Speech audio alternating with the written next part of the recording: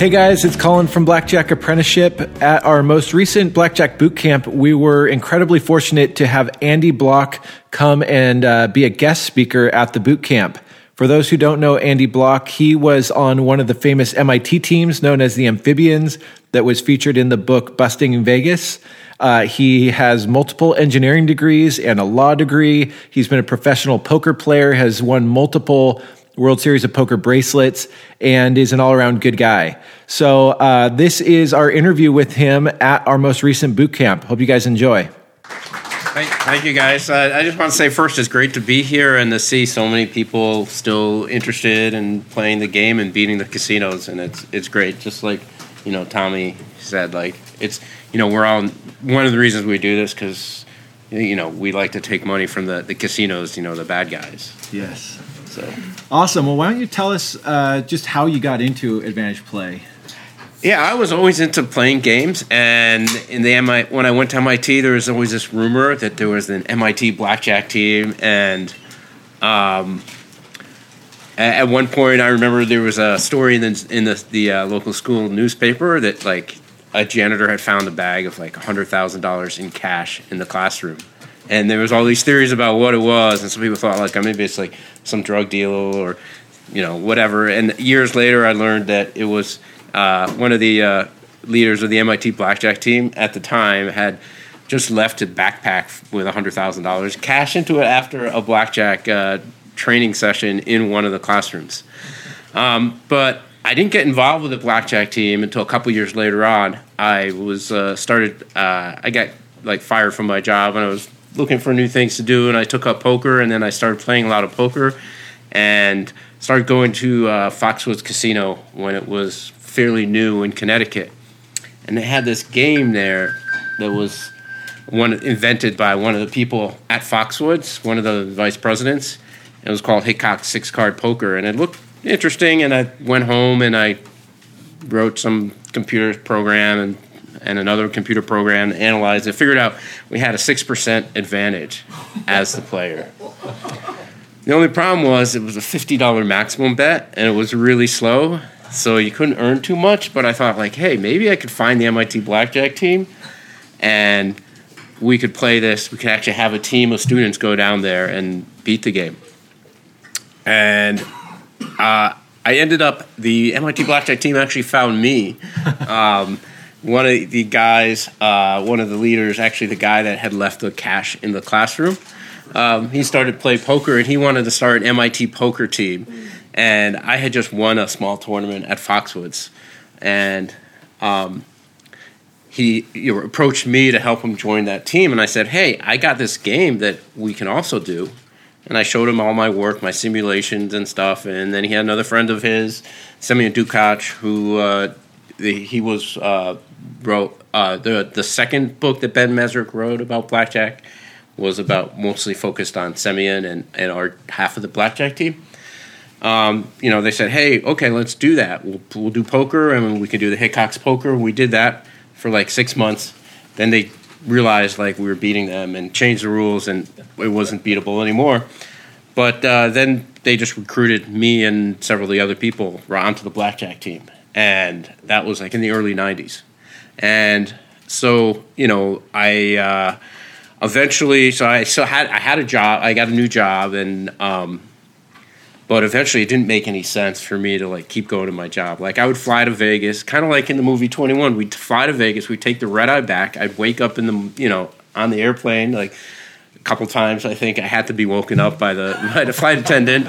I think I actually woke myself up. But anyway, I would like wake up, drive to work, and then go to work, or go to work late, or I'd spend the first couple of hours at work instead of like doing the programming I was supposed to do. I would like write poker and blackjack simulations on my computer, and I had like a poker analysis website, and then this was like in the mid '93 or '94, before like Amazon was around, or right around when Amazon started, I think.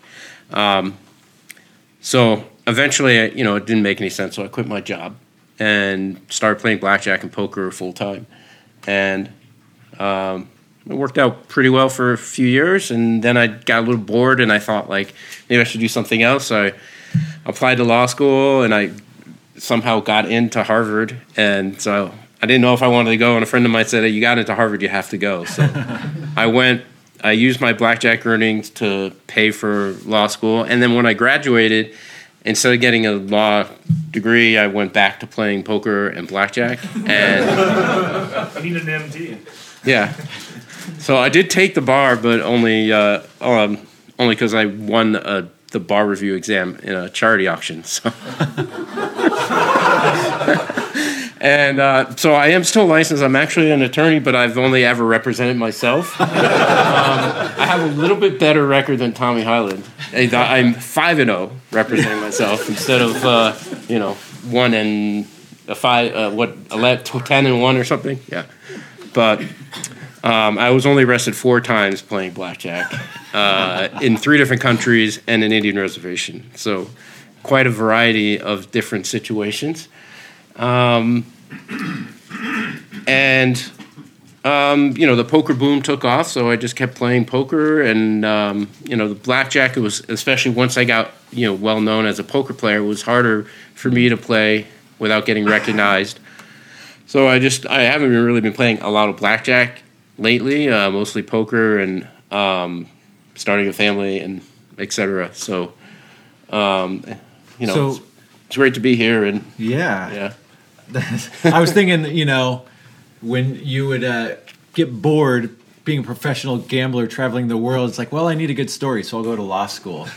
I can, tell people about that time I went to law school rather than like that time I was a professional gambler. Yeah, kind of like that. So tell people about your training with the MIT team. Yeah, like what we went through, how we trained the players. Yeah, I think most people have either read a book or seen a movie, and it's like people are throwing water at them, and.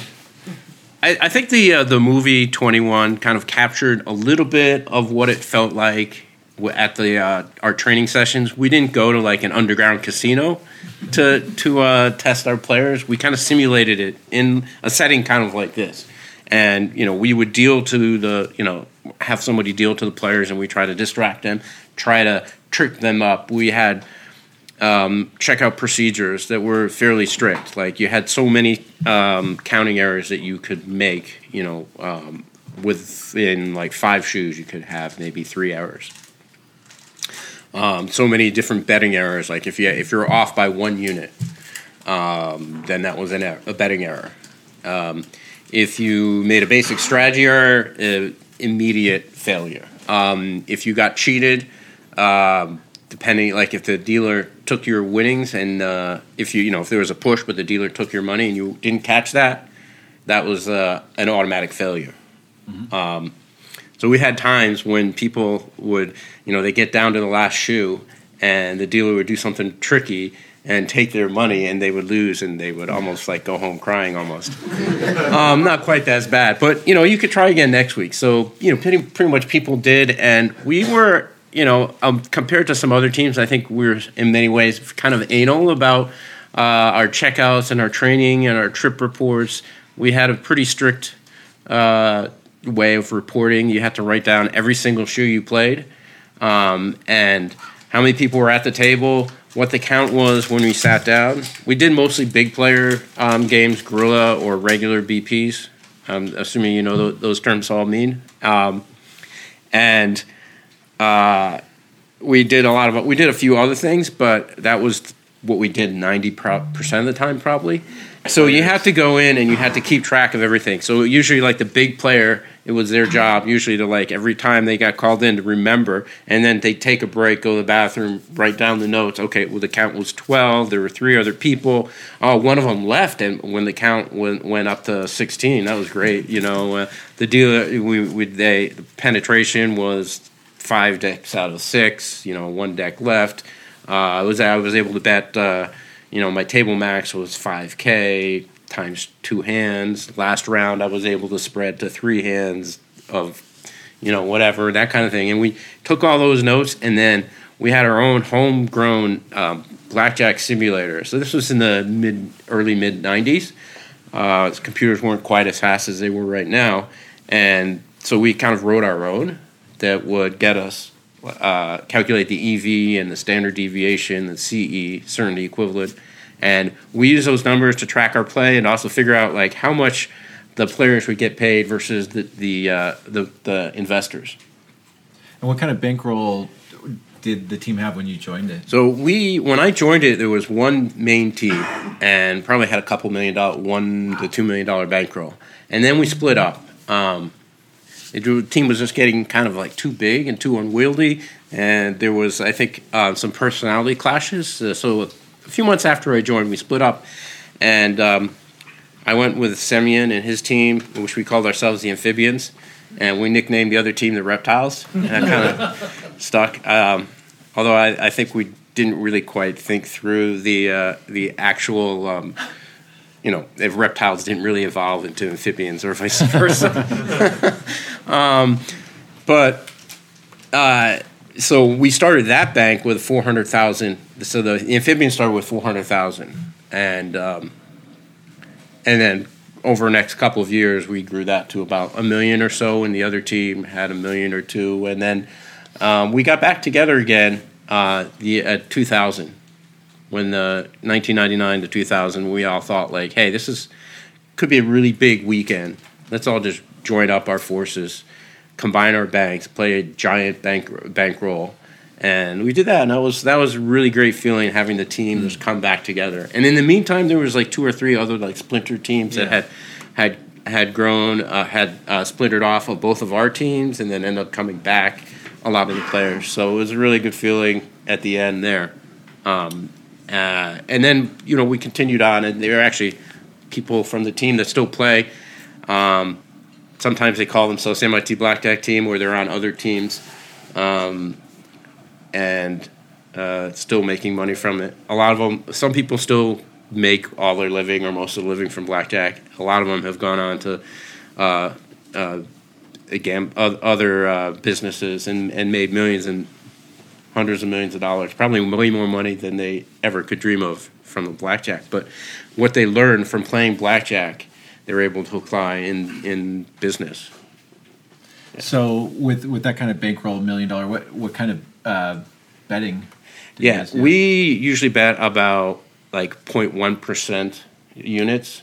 So if we had $1 million bankroll, it would have been like maybe $1,000 betting units on 2 hands. Usually. So we usually would try to play 2 hands when we had an edge. We use a Kelly factor of 0.3 or 0.4 usually for our team. I assume you guys are somewhat familiar with that. Yeah, a little more like just risk of ruin percentage. We never really talked about risk of ruin. We effectively had no risk of ruin the way we ran our banks. So we would continually vary how much we were betting based on our bankroll. We also did what we would call mini banks, where we'd say, okay, we're going to have a bank for like 1 month, and we're going to pay the players. We're going to simulate and calculate what our EV and CE is and pay the players so that they would expect to earn some percentage in the long run. And we'd have spreadsheets or computer programs that would go and analyze it, figure it all out. And it's kind of boring, but I think it's worked really pretty well for most of us. Like, MIT students are kind of geared towards, doing all of those kind of calculations. They're not just doing the napkin results that I did on my early teams. Yeah, we could have just taken the money and like split it up and, half. You get 10%, you get 20%, but instead we did all this extra work, and you got 11%, 19%. So with that kind of betting, what's like any memorable biggest wins or losses? Yeah, we had some weekends where we won like 100,000, 200,000, and lost similar amounts. There are times when we would go from like one hand of 25 to 4 hands of 6,000 or something like that. And then, of course, pretty big bet spread. We get kicked out in the next weekend, but that was okay. It was worth it. Yeah. I think so. Like sometimes we were way too aggressive, and we never really worried too much didn't worry as much as we probably should have about getting kicked out of places. But there's always other things to do. So then there's always other casinos that open up, and you can, like if you wait a long enough time, you can go back to those casinos. You probably will get arrested by some of them for trespassing. You probably won't get convicted, but it could be a big hassle. So I would say just try to avoid getting arrested. The other thing, sometimes people come up to me, poker players who are also blackjack players or vice versa, and they ask if I know how they can get back into being allowed to play blackjack at the World Series of Poker. So if you want to play blackjack, play poker at the World Series of Poker, but they've been kicked out because of blackjack.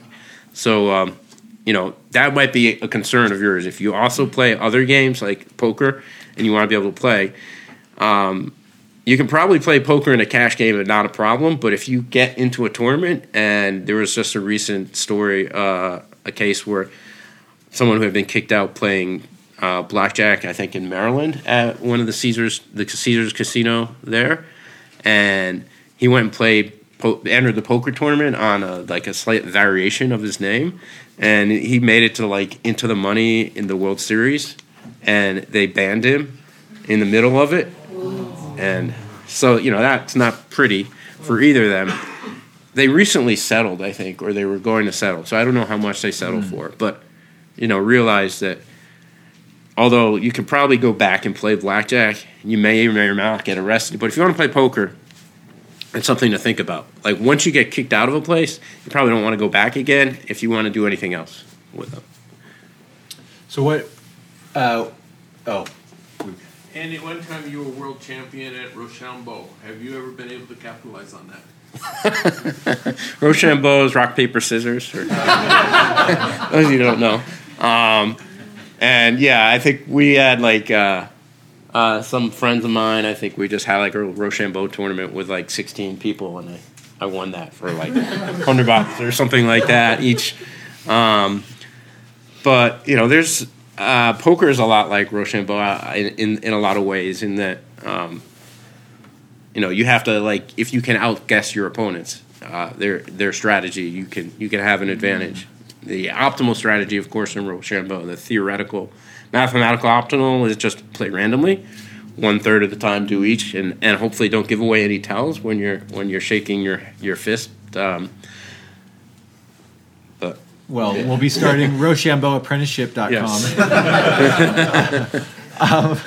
So let's talk about some of the similarities between card counting and poker. What would you say are some of those similarities or differences? Well, they both use cards. Usually a 52-card deck. But, obviously card counting in poker is not the same as card counting in blackjack. People have an idea. Well, first of all, with Texas Hold'em, there's nothing to count, really. You have the game that you see on TV, most people see. There's no counting. A 7-card stud, there's a lot of up cards, and they get folded, and you have to remember them. But there it's more like bridge, in that you got to remember all the cards, and the exact suits can sometimes matter. In poker, in blackjack, it doesn't matter.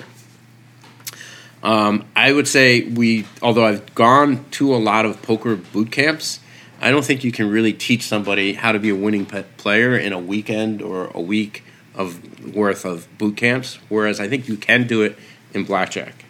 You still need a lot of practice, both of them, and there's a lot of blackjack's a lot more mechanical, whereas poker, it depends on your opponent. But in blackjack, it does too. If you want to really have an advantage against the casino, you can't play optimal strategy every single time because they're going to recognize it and kick you out. If you go there and you know the count's plus 10, and you split 10s against a 5, that's probably going to get you kicked out the next time you're there or that time. And I think the first time I got kicked out of a casino was because I split 10s against a 5, and it was justified. But so whereas in poker you can go ahead and play optimally, and people aren't going to kick you out. People might not want to play with you if you play too well. So that's another thing. You want to be a friendly person. You want to be a person when you play blackjack that the casino likes to have around. If you're a jovial person at the table, if you're not sitting there being super serious, the pit boss likes you, or your host likes you, that's going to extend the amount of time that you can play. Or maybe the host will tip you off and say, hey, they're going to kick you out, because of this, or I can't give you comps anymore, but you can still play. Sometimes if you're friendly, maybe you should tip a certain amount when you're playing blackjack to get to keep playing. So obviously tipping theoretically is negative EV unless it actually gets you something in the long run. Yeah, if you can calculate how it's going to... Right. Tipping could also be perceived by the casino as you bribing the dealer. So that's pretty rare that would actually happen, but I've heard of cases that are pretty where they accuse the dealers of colluding with the players, even though there probably wasn't any. What about the mental aspect, the difference? Yeah. So in both of them, you want to have a lot of concentration. In blackjack, you don't want to lose a count in the middle of a shoe. You don't want to make a basic strategy error. You have a lot of the same things in poker. In poker, though, it's a lot of the figuring out the odds and the math. It's not clear. You always have to make assumptions about your opponents and how they play, what hands they play. Whereas in blackjack, you know how the dealer's always going to play. It's fixed. So you as far as the math goes in blackjack, it's a lot simpler, and you don't even have to know math really to be able to play blackjack, as long as you know the basic strategy and you know a little bit about how to count and how to vary your bet enough with the count, and you make few enough mistakes. I would say both games, though, you don't know if you're making mistakes unless there's somebody there to tell you. In poker, you probably never know if you're playing a really winning game unless you're winning money, because you don't know how your opponents are playing. In blackjack, you can get tested by your friends or your teammates and know that you're playing a positive game. But once you get into casino, you still don't know. We had people on the MIT team that their losses, especially when we looked at their standard deviations, they just didn't make sense. And they could have been cheating, or they could have just had a big flaw in their game. Or maybe they get to the casino, it's time to put out the big bets, and they got too nervous and they didn't put it out. Or maybe they would just mentally fool themselves into thinking that, well, maybe I'm supposed to bet 5 units, but I think it's really 4, or maybe they forget to count, and instead of betting, instead of the count being plus 15, they forgot, and now it's plus 5. They think it's plus 5, and they don't bet enough. So there's a lot of parallels there. There's a lot of skills that help you a lot. I think probably the biggest one is bankroll management. That knowing, in both games, you never want to go broke. Right? Going broke is bad because you can't continue to make your money. It's like losing your tools of your trade. And both of them have a long-term bankroll, right? And you also have your bankroll at the table. If you're in a poker tournament or in a cash game, whatever's at the table, that's what you can bet, or bet what you can win. Or in a poker tournament, once you lose all your chips, you're out. Same thing at the table. You can't buy in for necessarily all the money, all of your bankroll. Even if you had it on you, you could run into currency transaction limits and things like that. So you have to worry about your bankroll. You don't want to go broke. You don't want to be bet. You never want to bet 100% of your bankroll on one hand. Maybe after splitting and doubling, etc., it's okay. But before that, if you're going to bet half your bankroll on one hand, you're going to be giving up a lot of edge on splitting and doubling down. So I played some poker. I've played a lot of blackjack, and I remember driving home from a casino down $30-something thousand, and it feels awful, but I know I did everything right. I also know the feeling of driving home from a poker game, losing, and saying, I don't know if I should have been playing against that competition, or I don't know if I was playing tight enough, and there's sort of this nagging of, did I play right? Do you experience that? Yeah, poker is hard because of that, because you can lose, and you have to, really be introspective and really analyze your play. And sometimes you can win a lot and think you're the best player in the world, but if you really looked at your play, you might have just gotten really lucky. And you should have actually won more. Yeah. So I remember like talking to Phil Ivey after one tournament, and that he won, and he was kind of like down on himself because he didn't think he played that well. Like he won first, like you can't really do any better, right? But I guess he thought like he should have won an hour earlier or something. He should have gotten an A++. That's funny. But always trying to learn, and whatever it is, whether you're playing blackjack or you're playing poker, always trying to learn, always trying to be honest with yourself of the mistakes that you're making. In blackjack, it's usually easy to spot the mistakes, but you can't necessarily spot your own mistakes. In poker, it's really hard to be honest with yourself and admit that the reason you lost is because of how you played, and to take that to the next level and to figure out how to play better so you can win the next time. In blackjack, if you go through a losing streak, I would recommend having a friend go and test you and check you out and make sure that you're playing a good game. There are times we went on losing streaks with the MIT team, and we would occasionally wonder if we're being cheated by the casinos, like they were shorting the deck or adding fives into play, or whether one of our players on our team was stealing from us. And all those things are always possibilities, and you just have to always be honest and try to be honest with yourself. And if the losing is bothering you, you should take a break and do something else for a little while. Change games, go on vacation, spend time with your family, regroup, refocus, practice a little bit. Use that as an opportunity to get better instead of making it worse by doubling down when you're actually not playing well. That's good advice. So what techniques did you guys use? Was it strictly card counting, big player, spotters? We mostly focused on card counting, basic card counting, big players, spotters. We also did some shuffle tracking. We would call it NRS, non-random shuffles, and we had some of our own techniques, but we also did cuts, thin cuts, ace tracking, sequence tracking, a variety of different things. We also dabbled a little bit in other games. Chinese poker, we backed some people playing Chinese poker for a little while in the 90s. Slot machines, or you can also move on or have play other games too. Video poker can be beaten. Anyone know about video poker? Obviously, sports betting is getting.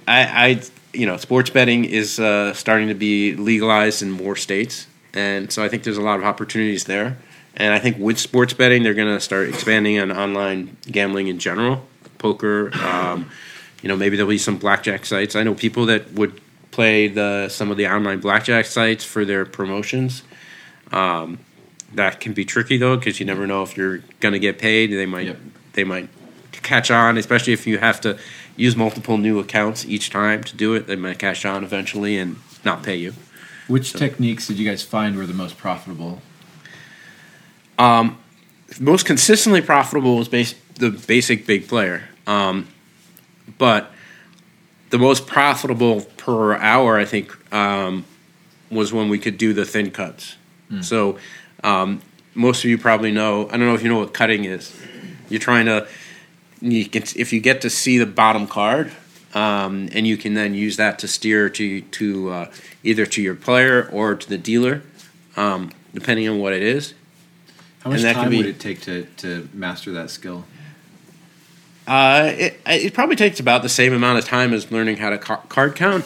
One skill is trying to cut consistently, and also you want to know exactly how many cards you cut, so even if it's not that consistent. Some casinos will let you cut thin, like 17 cards, something like that. Other casinos will make you cut at least a deck, And then that's a little bit harder. There's more variation there. And, some casinos won't allow it at all, won't let you cut, or they do a much better job of hiding the back card. They have a cut card, and they always put it there. So finding the casinos that with the right rules, and sometimes like the casinos aren't aware of the different techniques, and they get really confused, and they don't know what you're doing. And I remember once there was they started having these cruise ships to nowhere near Boston, and we started to go on these ships, and we were cutting, and the casino manager knew we were doing something, and instead of banning us, he was just trying to watch us and learn. So he cut off 2 decks or 3 decks or 4 decks from the shoe, and which was good for us because we only really wanted to play 1 deck, and he was watching us. We also tried something. We tried a tricky thing with craps. Once they would cross over into national waters, they'd have to pay everybody that had their bets out there or cancel it. So we're okay, we're gonna make sure to have our bets out there, so we bet $1,000 or whatever in craps, and then they held the boat in international waters so that they would slow finish it that down. roll. That's really funny. So yeah, we did some shuffle tracking where you track a clump, you track a deck of cards or more. Sometimes you take advantage of machines, shuffle machines that were faulty. We would only do things that were legal. So there was always opportunities that you can beat any game in a casino. The only question is whether it's legal and whether it's worth your time. So we didn't, at least things that we didn't think were illegal. I did get arrested in Monte Carlo, and they tried to claim that card counting or team play was illegal. Same thing in Canada. There'd be one cop that says, "Oh, this is illegal," but they'd always let you go. So, what's your most memorable back off? My most memorable one was when the first time I got backed off. I think it was the first time. The first time I got arrested anyway was in Monte Carlo, the Principality, and not the casino here, or the former casino here. And so it was me, Semyon Dukac, and another player were there, and we had a whole European vacation trip planned. We flew into London, signed up for the casinos there. This was at the time when you had to actually sign up in advance and then wait a few days. So then we just signed up, cruised over to the continent, and went to Monte Carlo to play. And this is just before the Grand Prix, and they've got the race course set up, and we're playing a little bit, and we got comps for the Grand Prix coming up, and we're winning, and we're doing cuts and counting. So we were doing thin cuts. They didn't care. They didn't try to cat block the back card or anything. And we were up. We're up. I don't know, 10,000 euros, 20,000. Nothing too huge. And then the other person with us, one of the women on the team, she went away for took a break or something. And then we saw her coming back, and they were were escorting her to the back room, and so we knew it was up. And the security and the casino managers came up, but they waited. They were nice enough to wait to the end of the show anyway. Of course, we were waiting there. If it was something like that in Vegas, we might be okay, we're just going to get out of there, right? One of our players is back room. Nothing's gonna really happen or anything, but we're in a foreign country. They got our passport and everything. We're not gonna leave, but we're not gonna leave the shoe early either. She would have been mad if we had just if we had to abandon the shoe just to save a few minutes. But they stopped us. They brought us all in the back room, and I remember there was this mirrored wall. And then all of a sudden, like, this door opened up in front of it. We go in the back room, and they have us, she's there already. All three of us are there. And, we hear them. They get on the phone. And this is in the mid-'90s. So they're like, blah, blah, blah in French. Griffin Investigations, Las Vegas, Nevada. And they're like, okay, you guys get together in a corner. And they had like a camera up there. And they're like, look, family portrait. And so, and then we're like, we want to see our ambassador. And, someone walks in and there's like a gun and a badge. We're like, here's your ambassador right now, police investigator, inspector. And then they finally, so we don't know like if they wanted to make an example of us or what. But at one point they said, okay, do you guys have chips? And they all gave me their chips, and I went and they escorted me to the cage. We cashed out. They gave us the cash, and then they said, okay, the cops are here. We're going to escort you out. And it was, like, lined with policemen, like, on the way out of the casino. And outside, there was, like, all his police vehicles just for, like, the three of us. And, like, we're just card counting. I mean, we're cutting, too, I guess.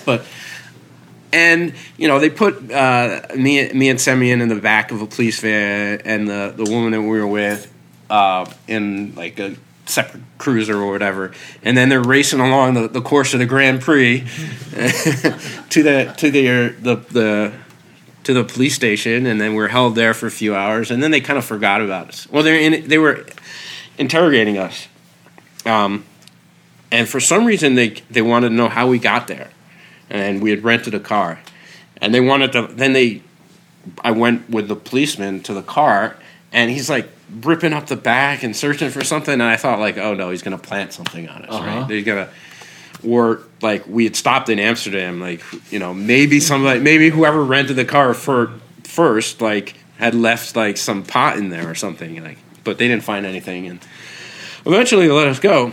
I think Semyon had like something in his wallet that he was afraid about, like a whole list of like all the team members and something, but somehow they didn't find that. Wow. So I guess we got pretty lucky. Then we got an escort to the border, and as soon as we got across the border, we found the nearest payphone and called the guys back in Boston and told them this story. So we made We made like, I don't know, 20,000 euros or something. But you made a memory that'll last a lifetime. A memory that will last a lifetime. You never saw the ground. I never got to see the Grand Prix. Well, we're on the course. We have to ride in it. So, I did go back years later for a poker tournament, and they told the poker tournament director that Matt Savage, who's a friend of mine, like, hey, you got this cheater in your poker tournament. And he's like, yeah, like, who's that? Like, oh, Andy Bloch. He plays blackjack. He's like, yeah, I know Andy. I don't think card counting is cheating. And they're like, okay, well, it's fine with us. Just tell him, like, not to go play in the casino. He can come to the cocktail party or whatever, but, can't play. And then, I meet them at the cocktail party, and they're like, okay, you can't play anything. And, one guy's like, oh, no, maybe American roulette. No, not even American roulette. So, I know you're involved in some charities. Do you want to share about any of those, or how you got involved with them, or? Yeah. So one charity that I got involved with, I think I donated to a couple different charities. I was in a poker tournament that was like a celebrity pro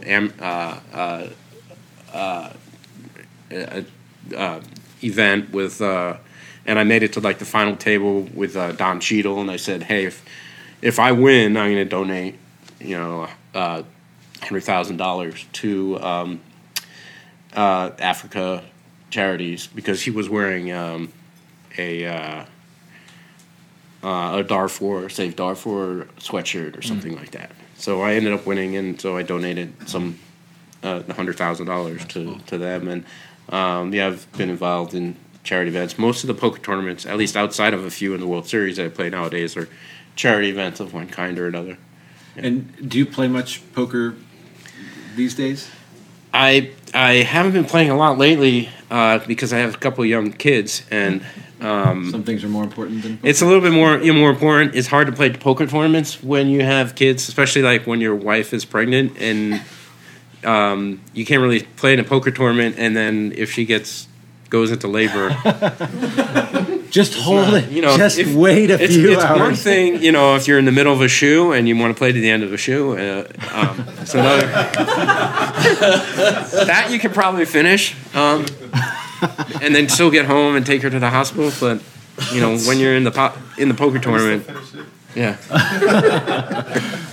And I know multiple people told me that your DVD on Blackjack got them started, right? Spartan, is that correct? And another First guy pro that I've encountered, and I learned through yours. Yeah. Oh, cool. Well, right. and you know the hot shoe. Yes, the Hot Shoes is a great documentary. I don't know if you guys have seen that. I saw you had a copy of it. So when I was, that's my copy. When we were running our team, I think we were about a $200,000 bankroll. We'd been playing for about I don't know, almost a year, just like 20, 30 hours a week, and just isolated. Like 4 of us just didn't know other card carriers. We got a copy of that. And it was like, it's movie night. And we all got together, one person's house, and it was, it was like, and Tommy, you're in that. Yeah. Stanford Wong is in it. It was just like such a blast. But Peter Griffin was in it? Or no, not Peter. Who else is it? It's been a while since I watched it. I gotta watch that again. Yeah. I feel like at one point your face was actually like uncensored. And Yeah. When we saw you, was that like a mistake? Because everyone No, else. in the beginning, I think. Well, it took him like several years to make it. Oh yeah. And then another year or two to finish producing it and distribute it, and he went to a couple of festivals and showed it there. So at first I didn't want my face on there, I think, and then like later on the next time he interviewed me. I think once we were in Vegas and we did like the in casino stuff, then I was more willing to have my face on camera. Yeah. So for us it was like, oh my gosh, they're doing what we do. Yeah. And just I don't know that connection. But thanks for making that DVD. I know it's been helpful for a lot of people. At this point, honestly, if you're okay with it, can we open up to a few questions? Yeah, sure. Oh, Yeah, just going back to the shuffle tracking. So I don't know how connected you are, like how with other people. I don't know if you're active with that, or if you hear like how today's climate is in terms of that. But I'm just curious, like right now, there's just they've been switching a lot to the automatic shuffle machines more and more. But even if they do have a non-random hand shuffle, they're getting a lot more and more complex. It's very hard to find like a one-pass riffle and restack, and it's more like you're going to get a lot more 2 passes and whatever step ladders and things like that. So I'm just curious, when you were active, what it looked like, and maybe whether like your generation had something to do with the fact that there's all these policy changes.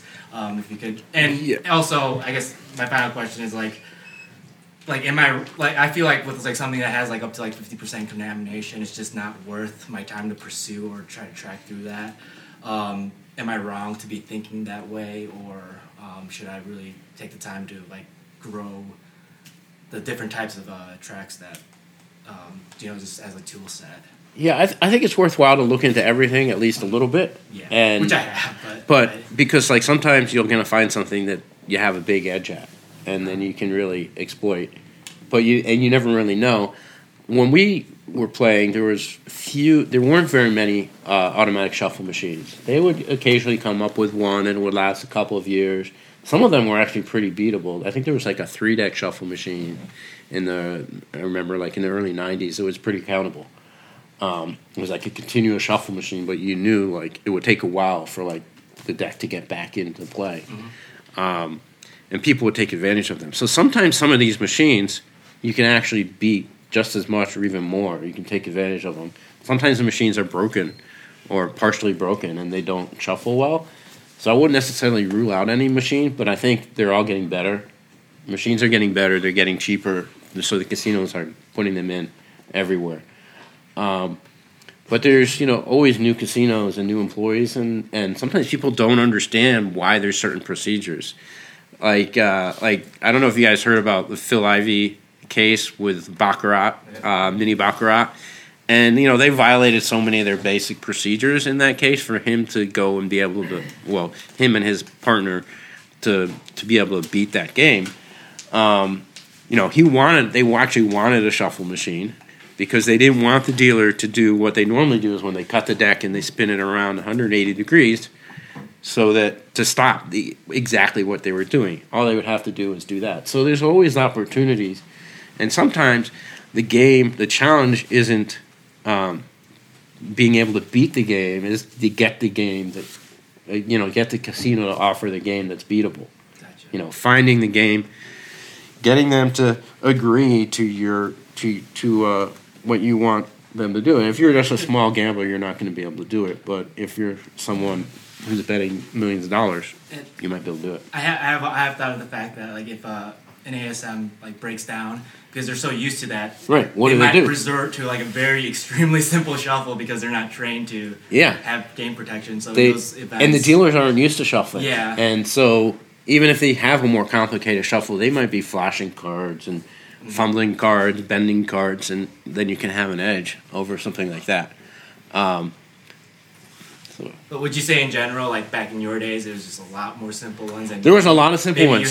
There were some complicated ones, and you would just not shuffle track on those. I remember Foxwood had a more challenging shuffle to track, but there was plenty of other casinos in Vegas and everywhere else that had trackable ones. Did the MIT team use deviations when they were counting?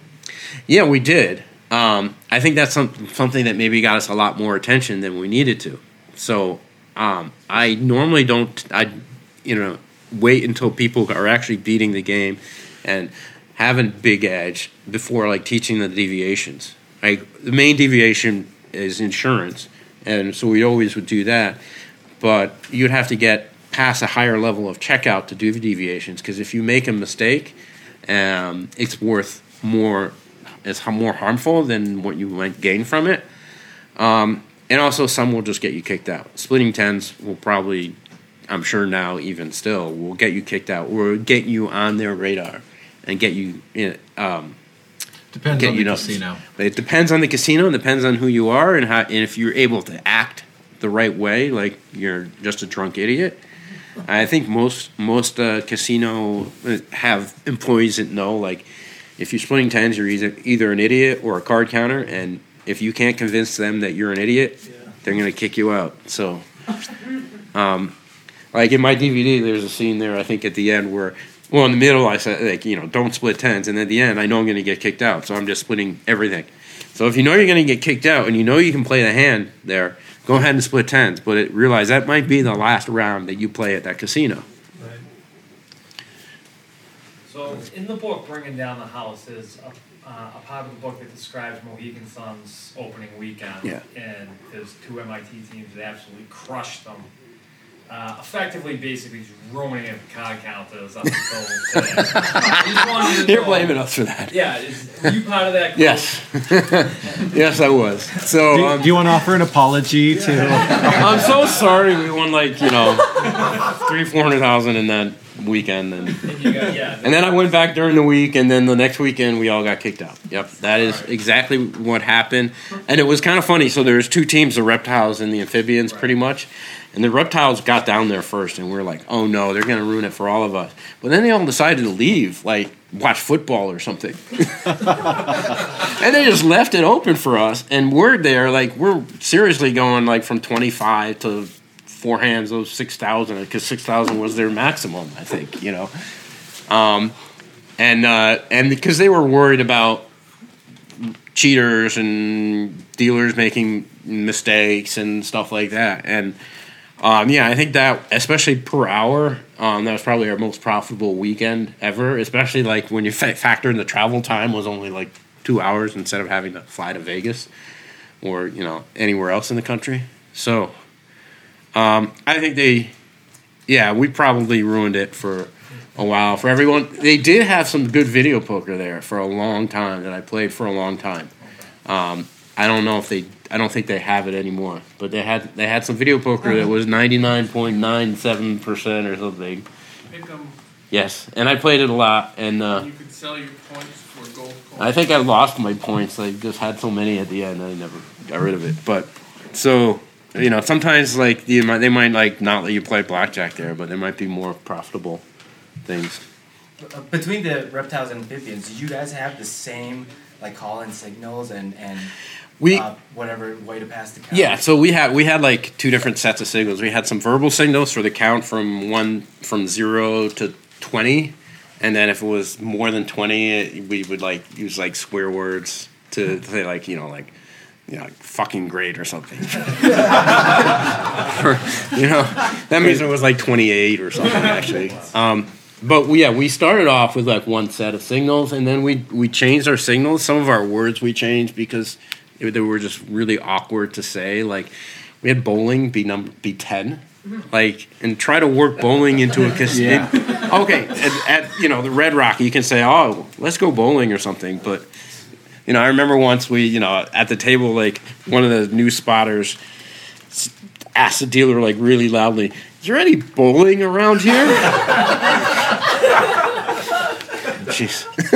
So we changed that to a much more common word, very easy word to say. So, but when we got back together for that weekend, we had some people would like join up with the other team, and so we had to go and like agree what our signals were. And then we also had like a bunch of signals. A lot of card counters have them. Were heat. I want to like talk to you. Like heat was always like this. End of sessions like this. I want to talk to you or I want to see you or something like that. And then we had like the call-in signals. But the call-in signals were the ones that we would change session by session. So this might have been a call-in, but the next day it would be this, or next day it would be this, or next day it would be this, and so those we would change up. And I know like in the movie or the book or whatever, it kind of made it seem like we always had the same ones, but we didn't. Does MIT have a team today on campus? I don't know if they have it on campus. I know there are people that play, and we did have, for a while, we did have our practices on campus, and then for a variety of reasons, we started meeting in people's houses or businesses. Semyon started a business in Central Square, which is just a mile away from campus, and so we would meet there during the late 90s. We got time for one or two more questions. Did Harvard ever have a competing team? Well, when I was at Harvard, I was playing. I went to Harvard for law school, and I met some of my friends there recruited onto the MIT team. I don't think there may or may not have been a team that called themselves the Harvard team, but not that I know of. Yeah, you mentioned Monaco or Monte Carlo being arrested outside the U.S. Anywhere else outside the U.S. and why? Niagara Falls, Canada. I was arrested once. For what? For card counting, and I was there, just me and one other guy, and I think they wanted to claim that like team play because I was signaling him. I was the counter and he was the big player, and they wanted to try to argue that was it. But the real reason I think that they arrested us then, and they wouldn't admit this, is they had communication with the border people. So we lost some money, but we had some traveler's checks with us. This is, in the 90s when people actually had traveler's checks and used them. Or we had a check or something that we were going to buy traveler's checks. Whatever it is, we needed some more money. So we went back across the border to the U.S. side to go and cash them. And we got stopped there going on the way back in or something. Yeah, pretty sure it was on the way back in, and they, give us some heightened scrutiny, and like, okay, empty your pockets out, and I had a Palm Pilot, so I'm dating this, like it was, Palm Pilots are, big things, they're not very sophisticated, they weren't phones, they could, and they turn it on, and I had like a blackjack strategy chart, and they're like, what's that? I'm like, oh, it's a blackjack chart. And so we think that they were communicating with the casino. So when we got back to the casino, I don't know, my pockets felt a little full, so I'd like empty the Palm Pilot out because I need space for the chips and stuff. And then we went to play, and then they arrested us, and they thought like we were using a device, and they wanted like to search our pockets and stuff. And at first, like they weren't telling me what was going on, but the other guy, they were like, "Oh, we think you're using a device." And he's like, "You want me to take off my shoes? I'll empty my pockets. Should I drop my pants?" And then they let us go, and then they comped us dinner. But didn't let us play anymore, and we lost money that weekend too. And then on the way back across, they must have told the U.S. Border people too, because even before we got to the it's just turnstiles, or it used to be anyway. Like it's like you're paying a toll kind of thing. And they asked if you have anything to declare, but even before we got there, a guy was already headed over there to like stop us. And I'm like, "Do we have anything to declare?" I'm like, "Yeah, we got more than $10,000 in cash." They brought us in. They like kind of interrogated us a little bit. I happen to have like an article or something that recently even been published about the MIT team. So eventually they let us go and without a problem. But so do be careful if you are crossing international borders. The law is if you have more than $10,000 in cash, and casino chips may or may not count as to that limit. You don't do know of those traveler's checks anymore, but those would count towards that limit. And you're supposed to also even declare when you're leaving the country, but there's almost no way to do it. It's really hard to do it. So if you are stopped before getting on a plane and asked about it, you probably want to tell the truth. Yeah, our team had $117,000 seized at the border on the way back in. Because they thought they did it right, but you declare leaving the U.S., declare entering Canada, declare leaving Canada, declare re-entering the U.S. They missed that first step. Right. So it's not clear, and there's no easy way, especially when you're driving. They're just waving you through. Yep. And then when you're flying, there's been times I've been trying to declare that I have money, and nobody knows what to do. You go up to the gate and you're like, "I want to declare this." They're like, "Oh, you got to go back out of the security and then you go there and to the customs, and then the customs people are like, "I don't know what you're supposed to do. I don't know. I filled this out format or whatever." Yeah. So a big pain, and if you do one thing wrong, they're going to try and charge you. They're trying to seize all the money, and they probably won't be able to keep it all. But they fined us $10,000 with no explanation, not even amount. One guy had 60 and the other 50 or whatever it was. It was $5,000 fine each. It wasn't a percent. It's like no explanation, but it's probably still cheaper than a legal fee that we got it. Yeah, you could have challenged it a little bit. Yeah, probably should have in hindsight. Yeah, I mean, we had a lot of legal issues, and only a small amount did we ever actually challenge. And we probably should have challenged them way more of them. We've had casinos try to keep our money. There was actually a case in Nevada, Richard Chen versus the Monte Carlo, the Monte Carlo casino this time, where they seized his money, didn't want to pay him. Initially, they kept his buy-in and his winnings, and then they gave the buy-in back. And we took that to the Supreme Court of Nevada, and they said, hey, even though he was using a novelty passport, it was a passport from a country that didn't actually exist. So technically, it wasn't illegal to own it and to have it. And even the Supreme Court, as long as you're not using it for an illegal purpose. So he shouldn't have been using it. But the Supreme Court said, hey, it's okay to try to hide your identity in order to play the game. Now, if he'd already been kicked out of the casino, that would have been a different story. But he had never actually been. And eventually we won that case, but we didn't get our legal fees back. So it cost us, I don't know, $5K or $10K or something in legal fees. But we got the $47K or whatever back. And now we have this opinion. So that's good. Yeah. Thank you. Awesome. Well, thanks so much. Yep. Give Andy a round of applause.